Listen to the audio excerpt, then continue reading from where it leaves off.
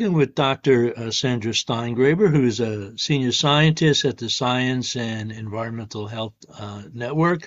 And recently, Dr. Steingraber was involved in releasing a new compilation of studies about the dangers of fracking. New York, of course, technically, banned fracking, I think, in 2015, but as we get a lot of frack gas still coming into the state. So, Dr. Steingraber, welcome, and maybe just a brief introduction as to what was this report about and what were the groups behind it?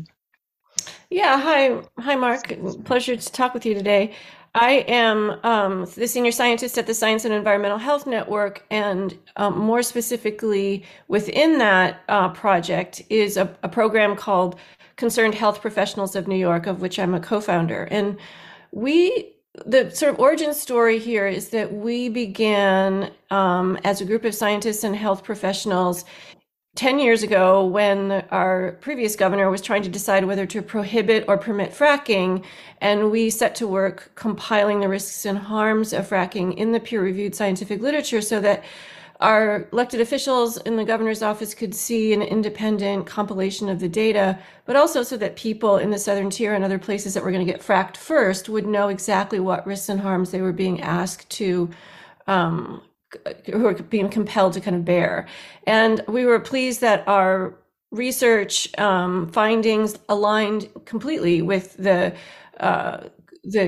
group of health professionals that the governor himself had put together. So we reached identical conclusions. And on that basis, as most New Yorkers will remember, I think in December 2014, fracking was banned. But now we've continued with that Compendium project. It's now its 9th edition. And my message today is that New Yorkers are really not protected yet from the dangers of fracking because even though we don't frack in New York, the terminus of the fracking pipeline, which starts in the shale fields of Pennsylvania somewhere, it ends up in our homes, right? In our kitchens even, where we turn on the gas in our gas stoves, where the whoosh of our furnace kicks on and so on. And so we're looking at the health risk created by the indoor air pollution from combusting fracked gas inside of our homes. And people may remember it was a big fight in the Sheridan Hollow neighborhood because Governor Cuomo had wanted to add on 2 new frack gas turbines at the Sheridan Avenue steam plant to power the state capitol, and big fight about that, and that was stopped. People still trying to get 100% renewable capital to finally shut down this plant that's been polluting the neighborhood for over a century. But what are some of the problems that the report identifies, with the use of natural gas and people's homes here in New York State?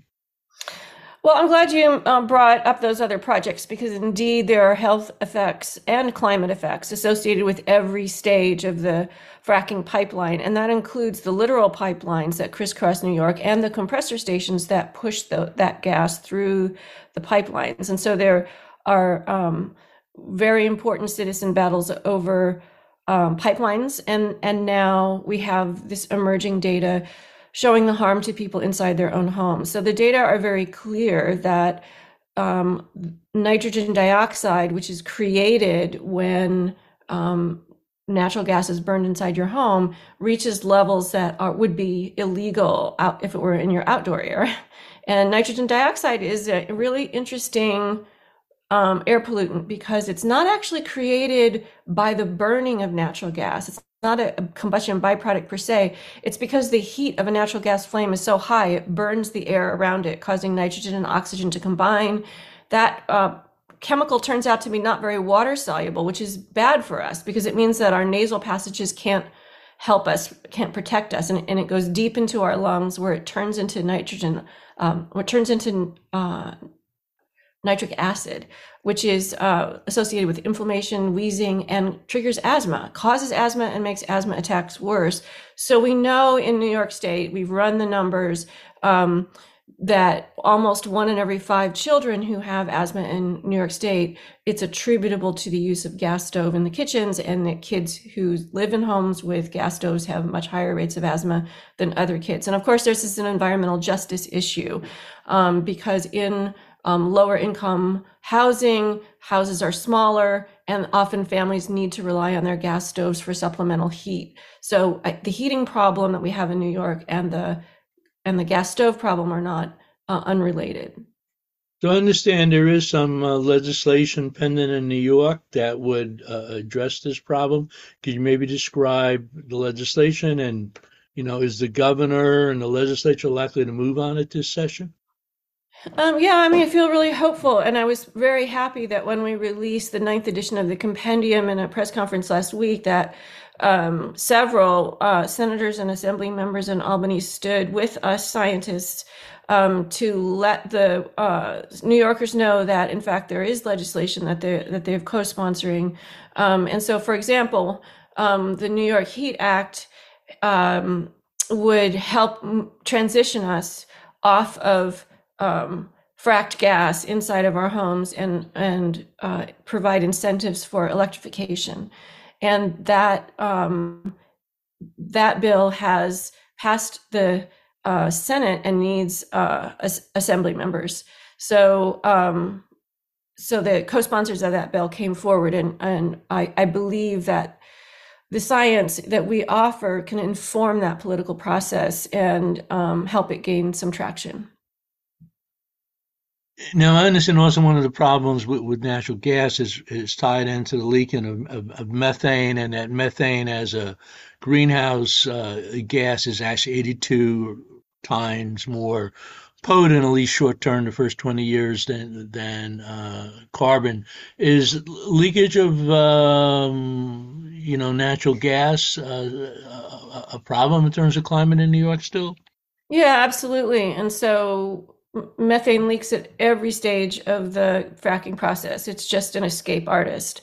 And that means that it leaks inside our homes, even when our gas ovens are turned off, and it leaks into outdoor air. So we focus a lot on gas stoves because in the compendium, because they're unlike gas furnaces or gas water heaters, for example, there's no requirement in the building codes to vent the emissions to the outdoor air. So they build up inside of our kitchens and create these harms and risks for asthma.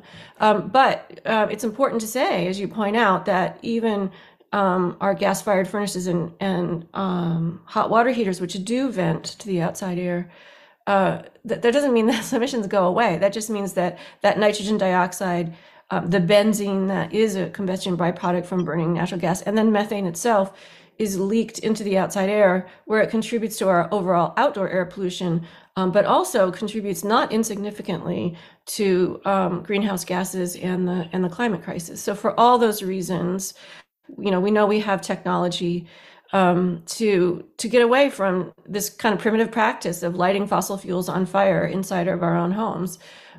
We've got heat pumps. I've got one operating in my house right now. So my house is completely electrified and off of, I'm not burning any fossil fuels inside my home. My air quality is better. I save money on heat. So we just have these technologies that are better. But we need to help incentivize them. We need policies to help the transformation happen. So in the last, minute or so, what can people do at this point, both to, take action in their own homes, but, support statewide policies? And if people want to see this report, is there a website someplace?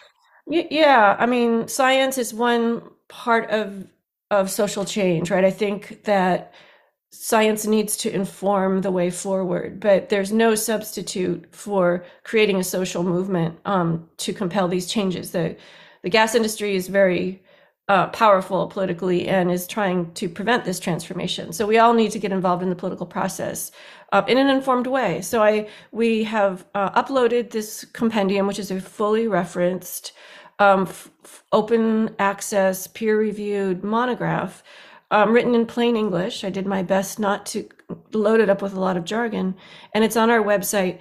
With the way I find it, I just Google fracking compendium and it pops right up. But our website is concernedhealthny.org. Well, thank you very much, Dr. Sandra Steingraber, senior scientist at Science and Environmental Health Network. And this has been Mark Dunlea for the Hudson Mohawk Magazine.